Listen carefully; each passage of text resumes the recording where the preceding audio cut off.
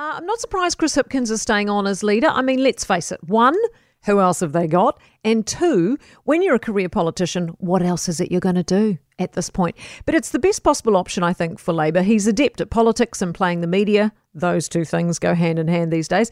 He's quick on his feet. He's an attack dog, which is what opposition is all about. But how attacky is the potential problem for him? As in, is he too much attack dog? I think he might have to tone it down. I think voters have had a guts full of mudslinging and negativity and scrapping in the gutter. The Willie Jackson style of politics of flinging grenades everywhere and not really caring where they land.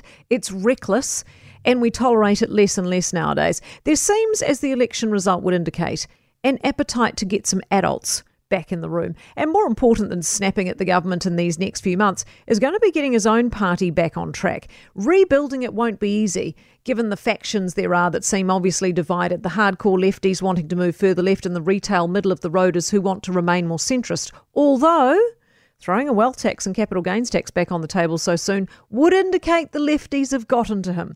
That's a sop to them. Key question is whether it entices disgruntled Labour voters back to the fold. It seems a bit quick and flip-floppy to have reversed that decision so quickly, but they'll be having a good hard look at themselves in terms of what the bulk of their support base wants.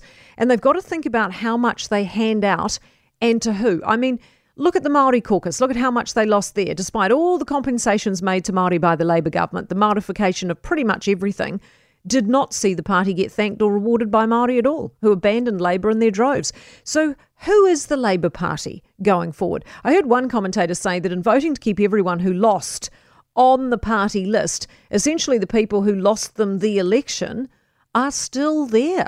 Many would also argue the future leader of the party is not among them. So you've got a lot of potentially jaded talent hanging around, with the electorate jaded by them too. So how do you refresh with all the old dead wood? I think Grant Robertson will go, David Parker probably too, Calvin Davis maybe. That'll be no bad thing. In fact, a clear out's probably just what the party needs. It also needs a fresh approach to leadership. If it's still Chippy, who says he does want to see it through to 2026, then he needs to work out who he is and how he's doing it. And it's got to be a step up from just zinger slinging.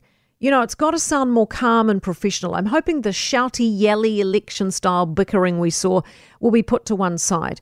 So how the Labour Party gathers itself together and rebuilds from here will be critical. And I think they'll really want to make a good go of it. Because if I was Labour looking at this three-headed monster Luxon's trying to put together, I'd be thinking, well, odds on, this may only be a one-term government. For more from Early Edition with Kate Hawkesby, listen live to News Talk ZB from 5 a.m. weekdays or follow the podcast on iHeartRadio.